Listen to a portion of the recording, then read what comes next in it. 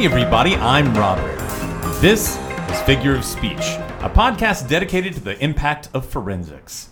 Episode 3, Patrick Kim. Patrick, welcome in. Nice to have you here. Hi, thanks for having me. Patrick, this is your podcast virginity being lost right now. Mm-hmm. We should mention that Patrick is a high schooler. He's a national middle school finalist for impromptu and extemp, top 40 in international extemp in high school. He's done a lot of impromptu and extemp, and you've been my student for a number of years, and we still kind of tangle every once in a while in the classroom. Yeah. Yeah. All right. Well, I want to get to know you a little bit better, and I want to know a little bit more about your experiences within speech. How did you get started with speech? So I decided to come to Robert's class and to kind of pursue You speech could talk and to debate. me. You don't have to talk to a fictitious person. Okay. I mean, so I gave a presentation in 7th grade, and it was really bad. And I remember looking down at my foot in the middle of the presentation, and then my leg was uncontrollably shaking, and it was really weird, and I couldn't control it. So I wanted to do something to fix that. So that's kind of why you tied it to a chair, and then the chair started rattling. No, I'm kidding. So what you said to your mom? I need some classes on this, or what? I mean, that's basically what I said, and then they did some research and then found Robert Cannon. And then after that intro class, I ended up really liking speech and debate, and I don't know why, but I like to blame a good teacher. Yeah, such a great teacher. Thanks, bud. So you wound yeah. up liking it. You wound up hanging around, and I think we got you hooked into doing tournaments. What was your first tournament? What was it like? It was an impromptu, and I did impromptu kind of because I didn't want to memorize the speech, but also I kind of liked the spontaneity of it. And then the tournament was I met a lot of cool people. I think that's my biggest memory from it, and because I met so many cool people, I kind of wanted to continue. But also, I think I got to the top 12 of the tournament, and I was really excited. Was it a big tournament? It was just a league local tournament, yeah. So it was not big at all, but it's pretty fun. But you made it into the top 12, so there must have been hopefully at least 13 people competing. I'm not sure. But it was just a league tournament, but yeah. And so how did it proceed from there? You started doing obviously more local tournaments, and you went to nationals for middle school. Tell us about that. Yeah, I mean, that year was kind of a whirlwind year because I definitely started out as a novice, and it was my first year competing, but I kind of just kept practicing throughout that year because I found it fun, and I could feel myself improving in speech and debate, and I just kept competing, and it got from league tournaments to bigger tournaments to the state tournament, and then eventually nationals that year. How did you handle any sort of rejection that you might have had? I mean, there were definitely rounds that I dropped, and judges' ballots that frustrated me, I guess, throughout that year. But I remember just getting feedback and feeling bad for a little bit, but then just continuing the next day to practice and take that feedback a little bit. And I had never gone through that process before, but it worked out for me. Do you find that process of constructive feedback where they're giving you notes on a speech that you've kind of labored over? I mean, even impromptu, a lot of people think you can just kind of whip it up out of nowhere, but of course we know that's not the case. Do you find that that process has affected you in other parts of your life outside of just speech? Being able to take that constructive criticism? Yeah, definitely. I mean, it's kind of a T-ball question, but I'm just curious how it's impacted you. Yeah, I mean, speech and debate is kind of based on getting ballots, taking that feedback and improving. And I guess I haven't seen it directly, but I'm sure it's improved my mindset of when I'm faced with failure or some kind of rejection in a way, I've learned to take that and to kind of use it as a vehicle for improving myself, I guess. How so? Give me a story. Give me an example. Come on, you're an impromptu speaker. The best impromptu speeches are prepped well in advance. Hopefully not canned. Yes. The silence on your part. So, I mean, give me an example of how has that impacted you of just being able to be okay with constructive feedback? I mean, I guess like in classes when you don't understand a concept. So like I had a lot of trouble with chemistry and I hate chemistry.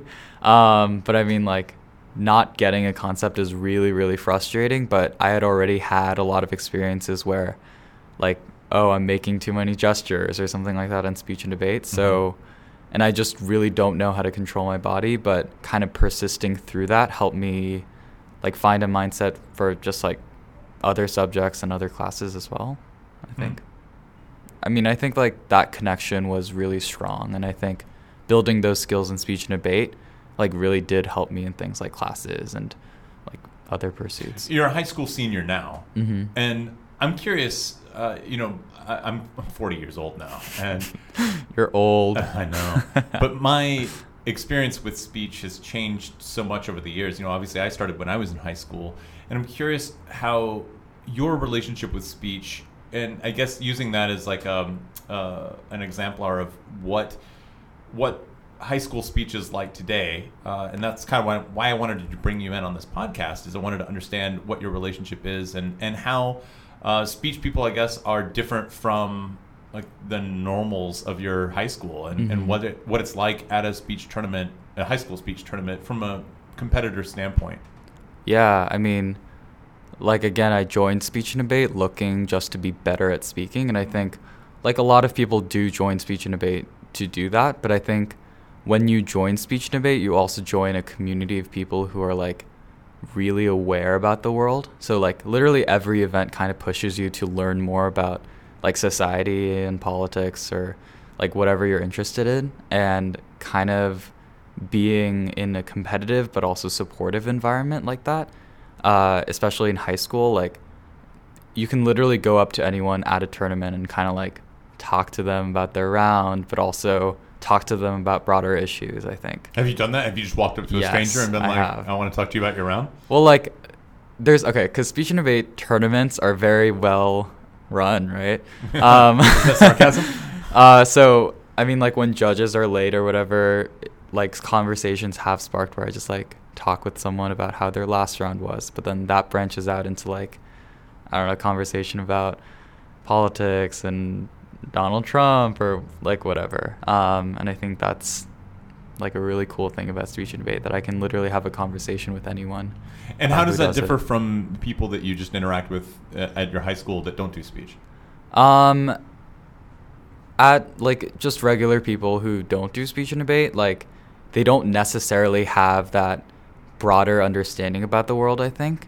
And I mean, of course, you can get that through different means, but I think speech and debate really pushes people to have an understanding of the world. And it pushes people to have like some kind of perspective on important issues. And I think that isn't necessarily present in just the regular population. Can you think of examples like that? I mean, where do you see that with some of your friends and your relationships with them? Well, my friend... Do you look down at them? You're like, aha, you peasant, you don't know crap about politics. Okay, I was in class and someone mentioned Mike Pence, and my friend was like, who's that? And that was really, like, cringy. Yeah. Who is that? I think he's the vice president or something. Yeah. Oh, vice president of NSDA? Oh, yeah. Okay, cool. Yeah. All right. So, I mean, in that moment, what did you say? Were you like, hey, you dumbass, is the vice president of the United States? Or did you backhand him? Or no, I started naming other politicians and saying, like, oh, who is this? And saying, like, who was our last president? And thankfully she knew it was Obama. But, like, she had a hard time naming Joe Biden, and it was kind of disappointing. But, like, in speech and debate, everyone kind of has that awareness, but also an opinion about it. And that's really... really captivating. Do you, as you see a lot of the high school speeches, and we should note that you compete mainly in Southern California, do you find that there is a type of speech that a lot of people do? Is there a topic that a lot of people are running a lot? What kind of examples do you see of speeches? Well, so I compete mainly in extemp and impromptu. So I guess politically, most people are liberal, but I mean, I think speech and debate in general is pretty liberal, especially in high school. Do you see very many right-leaning speeches, like someone who is in support of Trump vocally?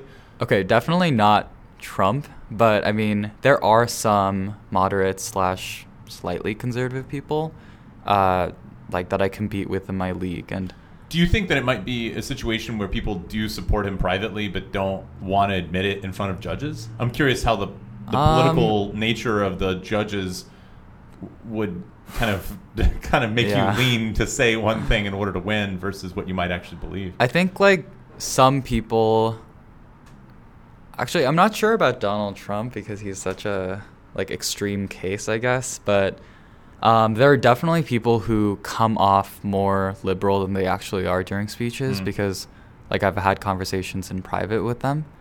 But I think like judges are definitely lean liberal in Southern California, and so that pushes people to, I guess, give liberal speeches. But I mean, at the same time, like those beliefs do show in round, and I think like speech and debate does give a platform to share those kinds of opinions. And I don't think judges like completely transform people's messages and stuff. During the Bush administration. That's how old I am. Who's Bush? Exactly. There was a lot of hatred towards Bush during his administration, and that was when MoveOn.org got really big. And I remember working on a few MoveOn.org videos. They were trying to make viral videos, and like I guess you could call them commercials, I guess. But I remember working with this pair of directors, and MoveOn was very liberal, very left-leaning, and I found out that one of the directors was privately Republican. He was like, you cannot tell anyone, because like that was his job, and he was like, I don't believe in the shit that I'm putting out there, but I got to get a payday. And I always thought that was really interesting, like that kind of approach. But anyway, I'm curious what you think about the content of what people are saying in a lot of the speeches that you go to. Do you find that the speeches tend to repeat themselves in terms of the thesis and the point of a lot of the speeches, or is it a wide variety of different topics and your mind is blown on a daily basis, or what? I mean, I think there's some speeches that do get repeated. So impromptu, like, oh, perseverance is good. I don't know, like positive mindset is good. Like those kinds of speeches definitely do get repeated. But do you flip that and go like, perseverance is actually pretty bad? I mean, oh yes, that's the classic impromptu flip. Okay. But I think like people approach those topics in different ways, and also there's a lot of unique topics out there. So I mean, I think like those like cliche speeches definitely do exist, but I think people take it in different ways and stuff like that. What's name one of the best speeches that you've given that you remember giving from your middle school time?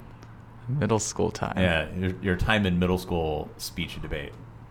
Can you remember anything? Let me just put it this way: you can take best or worst. Give me like worst. I remember worst. Oh, give me that. That sounds even better. Okay, so paint the scene for me. It was like my second impromptu speech, and it was like a practice round. No, wait. When you say practice, you mean here at the academy? Yeah. We're recording at the academy now. It was in front of Robert. Okay. And Robert was watching, and I think filming. And I got up there. I'll have to see if I can dig out some of that video. Please don't. And the question was like pretty simple in hindsight. It wasn't that hard. But I got up there. My intro was pretty smooth, and then I got to my first point, and I got to my first source, and I said, according to, and I stopped for like 2 minutes. And I was just silent and like flailing my arms, and Robert just made eye contact with me and just stared right at my eyes. And I mean, like, I kind of got through it eventually. Like after 2 minutes, he kind of realized that he's not going to stop. And so I just like got through it and finished the speech. Yeah, I don't stop speeches when people freeze up. No, that's your time. It was terrible. But I mean, I continued with extemp, so it kind of worked out, I guess. Yeah. Sometimes, I find that extemp, impromptu, and debate, I have more students that cry in those events than anything else. And I understand it. I think it's, your brain and your mouth just aren't communicating. It's like your brain is thinking thoughts and your mouth is going, I can't say that. And it's a disconnect somewhere along the way. Well, what about high school? Name one of the better or worse speeches you've given in high school. Do you think of anything nice that you've done? Like, have you ever really nailed it? I mean, I think in high school, like, I learned to focus less on necessarily like the quality and the nitpickiness of a speech, and more on like the general message of it.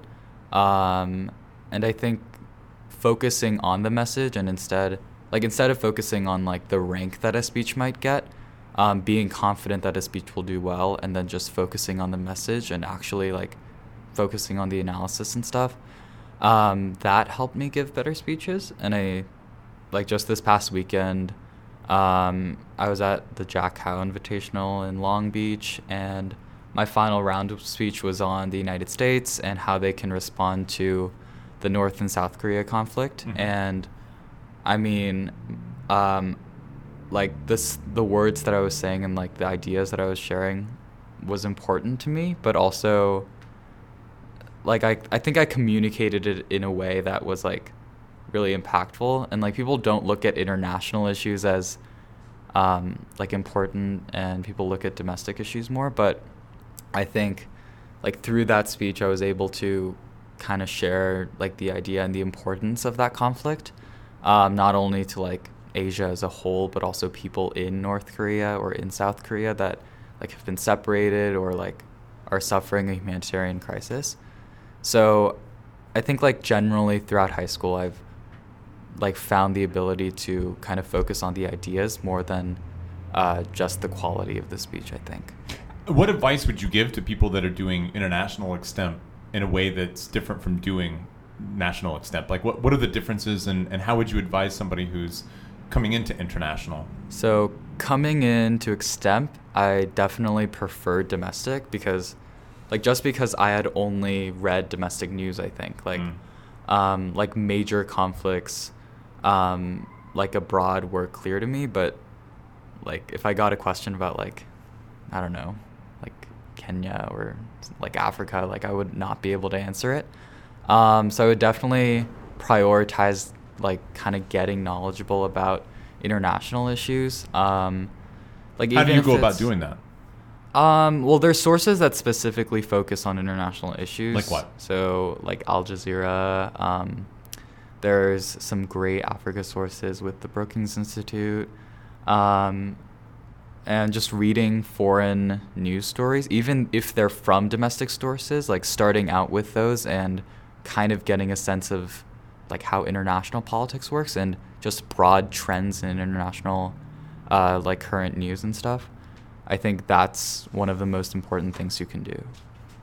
And then, so how is that different from national extemp? I mean, obviously the sources are different, but is there an approach that's any different to international extemp versus national?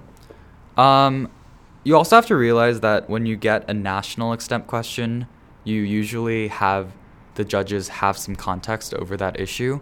But often in international news, people don't know about international news, and their bias is that like they really don't know anything. But then in domestic news, they might have some kind of like bias or opinion on the issue. So I think like coming in like that forces you to explain issues just to regular people and not like use fancy jargon and stuff like that. So yeah, I mean, coming in to a domestic extemp speech, you kind of realize that people like kind of know about the issue. But for international extemp, you definitely have to come in like, yeah, my judge knows nothing about this. High school is unique in that they divide extemp into those two categories of being, well, I'd say this really at the national level, right? NSDA. I'm not sure how many local tournaments really do this. Maybe some, and maybe some big invitationals. Yeah, the states, like California State and Nationals does this, and like a few states do it, but usually local, and most of the invitationals just combine it into one. And it should be mentioned too that both middle school and high school combine it into just Extemp. Mm-hmm. Do you see any benefit of separating it out into those two categories of national and international, or do you actually prefer that it all be combined together into one unified event? So I'm primarily an international extemper, but I actually do appreciate when it's combined. Like, I hate being in just domestic extemp, but when it's combined, it's really like you kind of have to know like how to approach topics. So I actually prefer when it's combined, so when it's like middle school or college. But I would say like when it's divided, it just gives people the opportunity to focus on like one perspective on extemp. So I guess that's helpful, but I think like the best extempers know how to approach both. Yeah. I know at the college level, probably about 10 years ago, they added a new spin on the event where there was cross-examination at the end of the round. Do they do that in any of the tournaments that you've been to? Is there cross-examination? And if so, is it during the prelims or only the elimination rounds? And how does that work? Have you been cross-examined? At some of the big tournaments. So, for example, like the Berkeley Invitational and also the state tournament and the national tournament, usually like the top like 12 people, like so semifinals and finals, sometimes there will be cross-examination.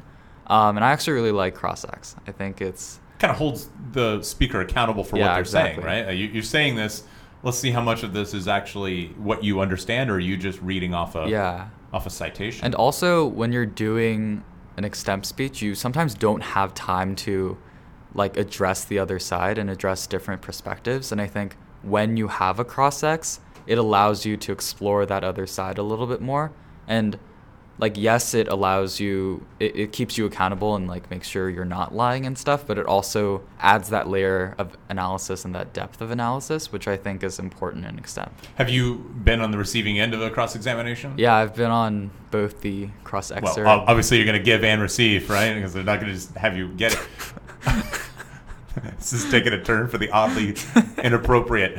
But when you were getting cross-exed, cross-examined, when that's happening to you, well, I guess the first time, how do you feel? You're like, I don't know if I can do this. Is there a nervousness to it? Did it affect your ranking, do you think?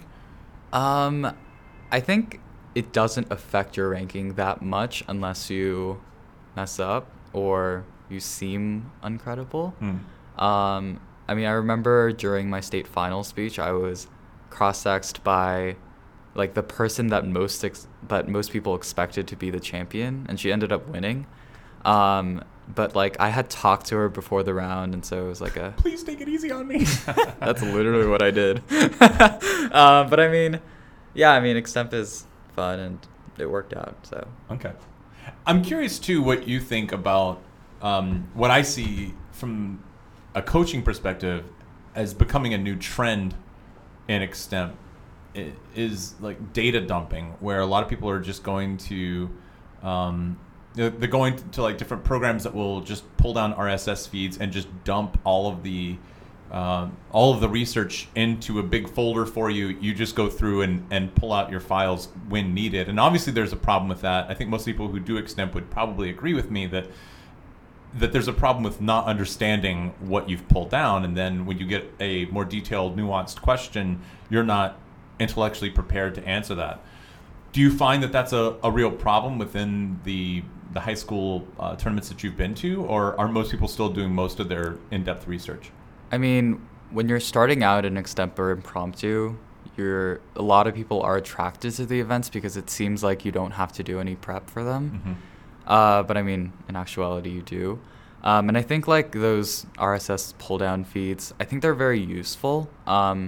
If you want to focus on like giving better speeches and like practicing your speaking style and improving your analysis, then I think like those programs can actually be really beneficial because it like doesn't take away time from like focusing on your speech and like does all your research for you. But I think like in addition to that feed, I think you really, really do need to do your own research and understand the issues, because like, yes, you can try to understand a complex issue in like 5 minutes, but it's like, but good luck. Yeah. But also something interesting is in high school they're considering like removing the no internet requirement and like actually implementing internet during tournaments. So I mean, it could remove the need for RSS feeds and like just generally filing in general. But I think the need for reading and understanding the news and understanding current events like still stands. That seems like that's something that will shake out as the event unfolds. You know, as you start to see people in final round, if you don't know what you're talking about, it's unlikely that you're going to make it to the final round. But it's funny that you mentioned that about the changing rules on internet usage. You know, college did it, and now most middle school tournaments are doing that. Even though I think the nationals, you know, which is still controlled by NSDA, and NSDA has made that their high school rule, so they're not going to change it from middle school. But it's weird that high school is kind of the last one to change. It's still kind of holding on to these ideas from 1984, and they're not letting go. Like, oh no, you need to cut your cards. It's like nobody does that anymore. They're not bringing these giant tubs. And I think just the way we research in general has changed. Yeah. Like you depend on the internet as opposed to what you've stored on your computer. I mean, just if you were a researcher getting your grad degree or something like that, you would be dependent on having access to the internet as you're doing your research. Right. So why should this be any different? You should have access to the tools. Obviously, you shouldn't be communicating with outside sources, but you know, if it's something that's already been pre-written and published on the internet, I don't know. I feel like that's something that we should have access to. One last kind of supporting what you were talking about before. I don't know if you remember this. It might have been after your time, but there was some kid in middle school who was doing extemp, and he had downloaded all of Wikipedia to an external hard drive, and he was like, I got it. And of course, he did not break. And, you know, it's kind of like, I use that as an example all the time to my students of like, yeah, you can have all the information there, but if you don't understand it, your chances of winning are diminished severely. Yeah. And the kid I got all of Wikipedia downloaded. All right, there you go, kid. So I don't know. I think about that quite a bit. Do you have you heard any horror stories about people who have depended too much on their RSS feeds instead of like prepping things? I think when you're like taught to read the news and like you do extemp for a while, I think like I use an RSS feed, and a lot of my friends who do extemp do use RSS feeds. It's just that like you're taught to also understand what you're reading and what you're downloading from the internet. So I actually haven't heard any horror stories yet, but I'm sure there have been. Yeah, they're coming. Yeah, like I mean, I'm sure like people have just downloaded like a program and said like, "Oh, I'm done." Yes. When I first started competing in college, we had a couple of coaches who they were very sweet, very supportive, but they did not know how to coach entirely. And I remember specifically, they sent a few people into an extemp college tournament with like 4 Time magazines. It was like, there you go. Wow, perfect. Could you imagine just going, well, whatever question you ask me better be covered by Time, otherwise I'm screwed. Oh man. So let's talk a little bit more about other events besides extemp, besides impromptu. You've done a little bit of OO before, is that right? Mm-hmm. So OO is kind of a persuasive bent on, I mean, it really could be anything, right? It could be informative, it could be persuasive, it could be a speech, it could be a eulogy if you want, but I think most people typically do persuasive speeches. Right. And what other events have you done besides that? I've also done OI, or declamation. And I've also... Which is what? Which is an event that you take a speech that's already been delivered by someone, and you do your own interpretation of it. So like I Have a Dream or the Gettysburg, that's what you're doing, right? You usually take... I mean, okay, so those are like the 2 most famous speeches of all time, but typically you want to find a speech that like isn't as famous and you want to like interpret it to be your own. But I've also done congressional debate, which kind of simulates the U.S. Or stimulates, I don't know. Stimulates too. But it kind of simulates the U.S. Congress, and you debate legislation and political issues and stuff like that. And I also did try debate in 9th grade. How'd that go? I mean, it was fun. Was it public forum or policy? It was Parley. Parley. And I liked it because of like the extemp format kind of where you had to prep for it. And it was fun. Was that the 2-person Parley or 3-person Parley? It was the 2-person Parley. Okay. But that was like super fun. But also my partner didn't know what Brexit was in a Brexit round. So that was really frustrating. That's fun. But I mean, yeah. So you never tried storytelling or HI or anything like that? Never done a duo? I've never done a duo or an interp. Why not? Would you ever consider trying that? Actually, so I make really weird noises sometimes. And people tell me that when I like laugh, but like really belly laugh, I laugh really weirdly. Yeah. So people have told me to try HI because of all the sound effects involved.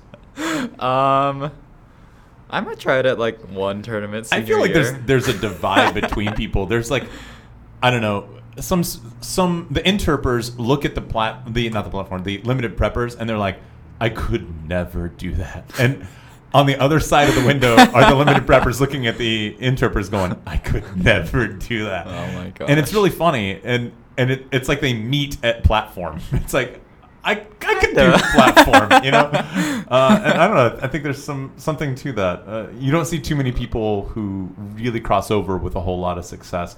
In my last episode, we spoke to AJ Moorhead, and he did. He was one of the few people I know who has had tremendous success at being able to basically do any event you throw at him. But most people, I think, typically stick in one kind of pool and maybe dabble in some of the others. Yeah. But I think that's kind of the fun part, is trying new events. Yeah. Get a storytelling together or something like that. I'd try one, maybe. Yeah. Like at one tournament. At one tournament? And what if you win? Then I have to like rethink my life choices. Well, listen, here's the thing. Towards the end of the podcast, I always ask the guest a series of questions. These are kind of survey questions like Proust or James Lipton or somebody like that might ask. And so these are 10 questions that I would ask anybody that comes on the show. So I've got these 10 questions, survey questions for you. Number 1, I call this the final round. All right? So, dun, dun, dun. Dun, dun, dun. I need some fun music in here, don't I? Number 1, are you superstitious? In relation to competition, obviously. I knock on wood, and that's probably the extent of superstition. So when you say something, you know, that it's like, oh man, I might break, and then you'll knock on wood right after that? Yes, I do that all the time. All the time? In fact, like when there's no wood around, I just knock on my head. But yeah. Do you do anything funny like during breaks? Like if they post the breaks, do you like, oh man, I gotta go? When I do check breaks, I make sure not to react. I don't know if that's superstitious, but I do that. The tear just kind of squeezes out of your eye and drips down to the side. What does it bother you when people overreact? I mean, I've never felt bad because someone else has broken and I haven't, but I mean, I think there could be someone who would feel bad, or yeah, I mean, I think it's just like important to like be respectful to people, I guess. So I like I don't know, at the college level, especially at nationals, you know, they have the big scrolls that come down and everybody kind of applauds. You know, it's a very like congratulations and thank you. It's very like, it's nice. And then you get to some of the middle school tournaments. I love middle school, but people are screaming and they're like, ah, and like, you know, sobbing, and it's just so emotional. Even some of the elementary tournaments are just, you can see what everyone's feeling from the postings right then. I mean, at high school nationals, like they often do the drop down too, and a lot of invitationals and stuff. And when it's like literally nationals and it's like the national final round, like, okay, please, like freak out, scream. But I think like at local tournaments, like you can bring it down a little bit. Maybe everybody doesn't have the national approach quite yet. All right, question number 2. Who is the competitor you most admired? Whoa. Are you high right now? You sounded like you just took a... That's such a hard question. A long drag off a blunt or something.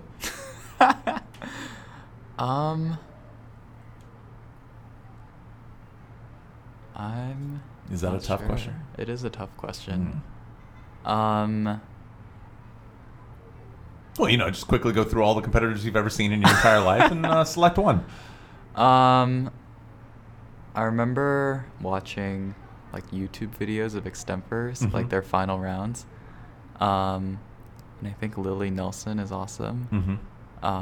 Why? She was like incredibly articulate. But I think she like broke down issues to like just like real talk. And I think that was a really awesome thing she did, and that's kind of what I try to do in my speeches. Have you met her before? Nope. And the only way you've seen her is just through YouTube. Yeah. That's so fascinating that that YouTube has really started to change the game of speech and debate. A lot of my students I've seen them gain knowledge faster just by watching examples that are up on YouTube. And for the longest time, people wouldn't put anything up on YouTube. I mean, I remember posting a lot of my speeches and being like, it was a ghost town. Like, nobody else was posting their speeches. And finally, there was people like, okay, let's start putting some of this on YouTube. And now there's this like cross-generational appreciation of other competitors who came before you. And, yeah, definitely. And I think there's a lot to that. There's a lot to be explored with some of that. Okay, question number 3. This might give you a little bit of trouble because question 2 gave you some trouble. Number 3, what's the most memorable speech you've seen?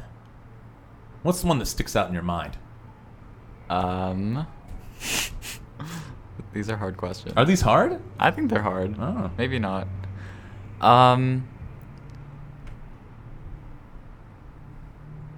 Doesn't necessarily have to be the most. What's a most? What comes to mind as soon as I say memorable speech? You think what?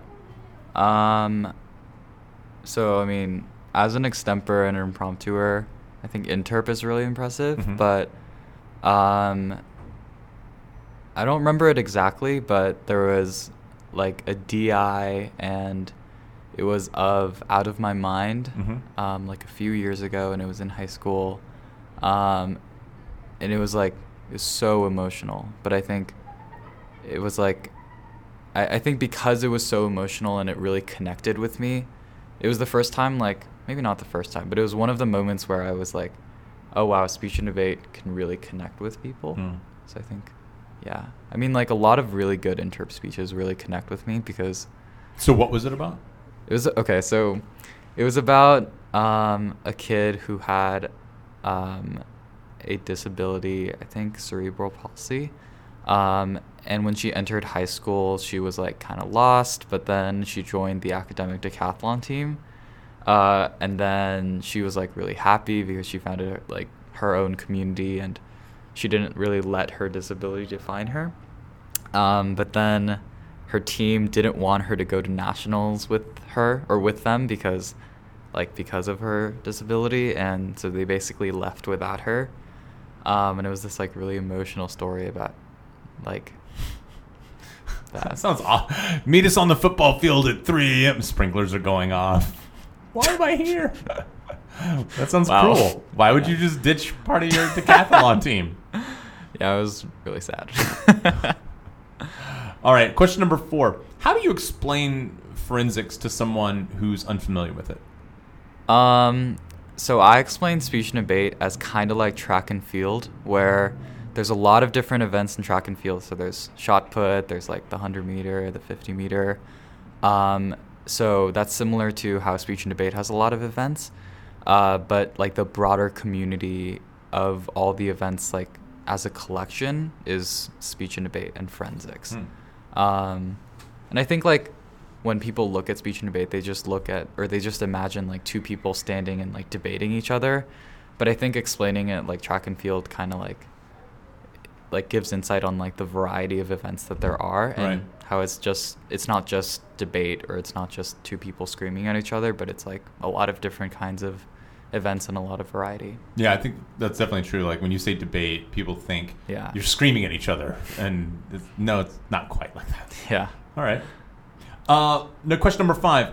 What was your most unusual inspiration for a speech?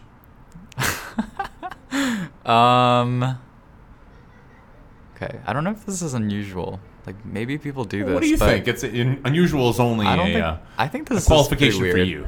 So, I mean, in middle school, or in high school too, I practiced speeches in the shower. And I think every year I gave a practice speech on shampoo because I couldn't think of a word. So, I mean, I guess that's... Do you give a lot of shampoo speeches? Yeah. I would actually say that's uninspired, but go ahead. That's fine.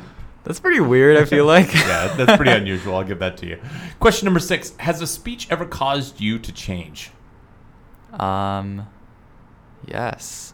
I mean, like the speech I mentioned earlier about like pausing for 2 minutes. Mm-hmm. I mean, just like messing up like that trains you to be like, hey, just like when you mess up, keep going. So it makes your speech better, I guess. So it changes you, and like I've been changed in that aspect. But also I think I've given speeches on things I don't know anything about, mm-hmm. and those speeches like kind of force me to look into those issues and like be more knowledgeable in that field. And that's made me a more aware person. So yeah, speeches. Has someone else's speech ever caused you to change? I think so. I mean, so I love watching OOs. I guess I like watching all speeches, but OOs, like I think like they're one of the most powerful events because like they often combine personal experiences with broader issues. And I think like Haris Hosseini is like an amazing speaker, and he's like a freshman in college now, but like his national final round speeches and like those are really like wow, and like you kind of learn from them. And I think like those are the types of speeches that you kind of like remember throughout your life. Mm-hmm. And like when you're in a situation that fits with that speech, you're like, oh yeah, I remember that speech. And I think it changes you in that way. So would you say Haris Hosseini's like his speech that he gave last year or the year before, is there a specific speech that you can think of, or just his speeches in general? So last year his speech was on like oversimplification, and how we tend to oversimplify things and treat everything like, yes, there's a binary to it. But I think, so like when I am reading the news or whatever, like I've had moments where I'm like, oh yeah, like I remember like issues aren't as binary as they seem. And I think like I've definitely found myself oversimplifying issues, like whether it's racism or like international news or whatever.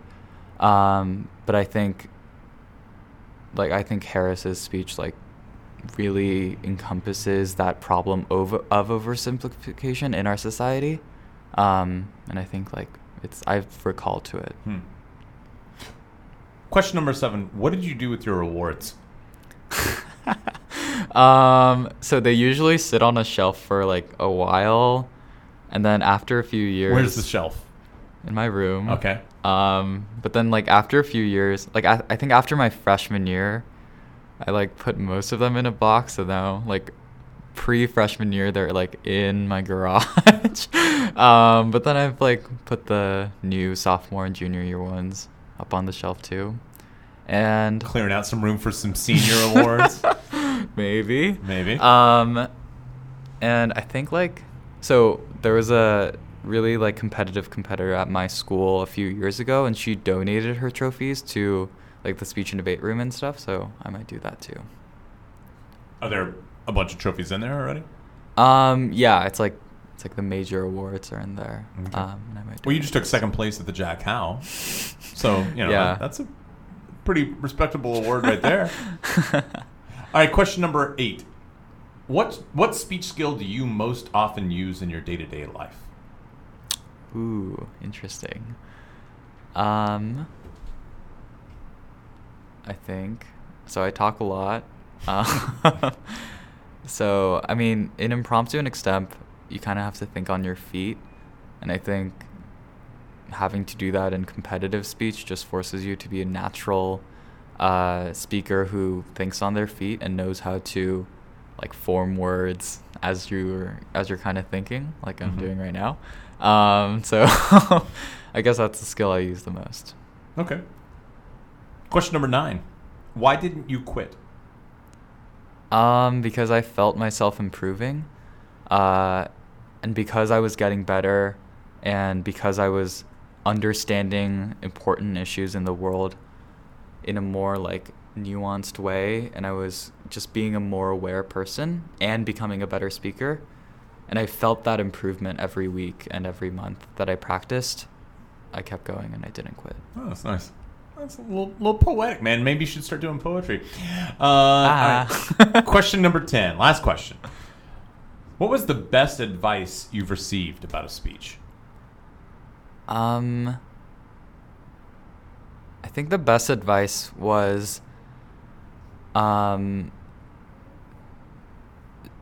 so after my freshman year, I went to the Stanford National Forensics Institute, and it was basically a summer program that like paired you with mentors who've done extemp before and kind of like had this community of speech and debaters. And I was told that the major hindrance to like my speech was my confidence in it. And like at that time I was like, oh, that's some BS. And I was like, like I'm confident.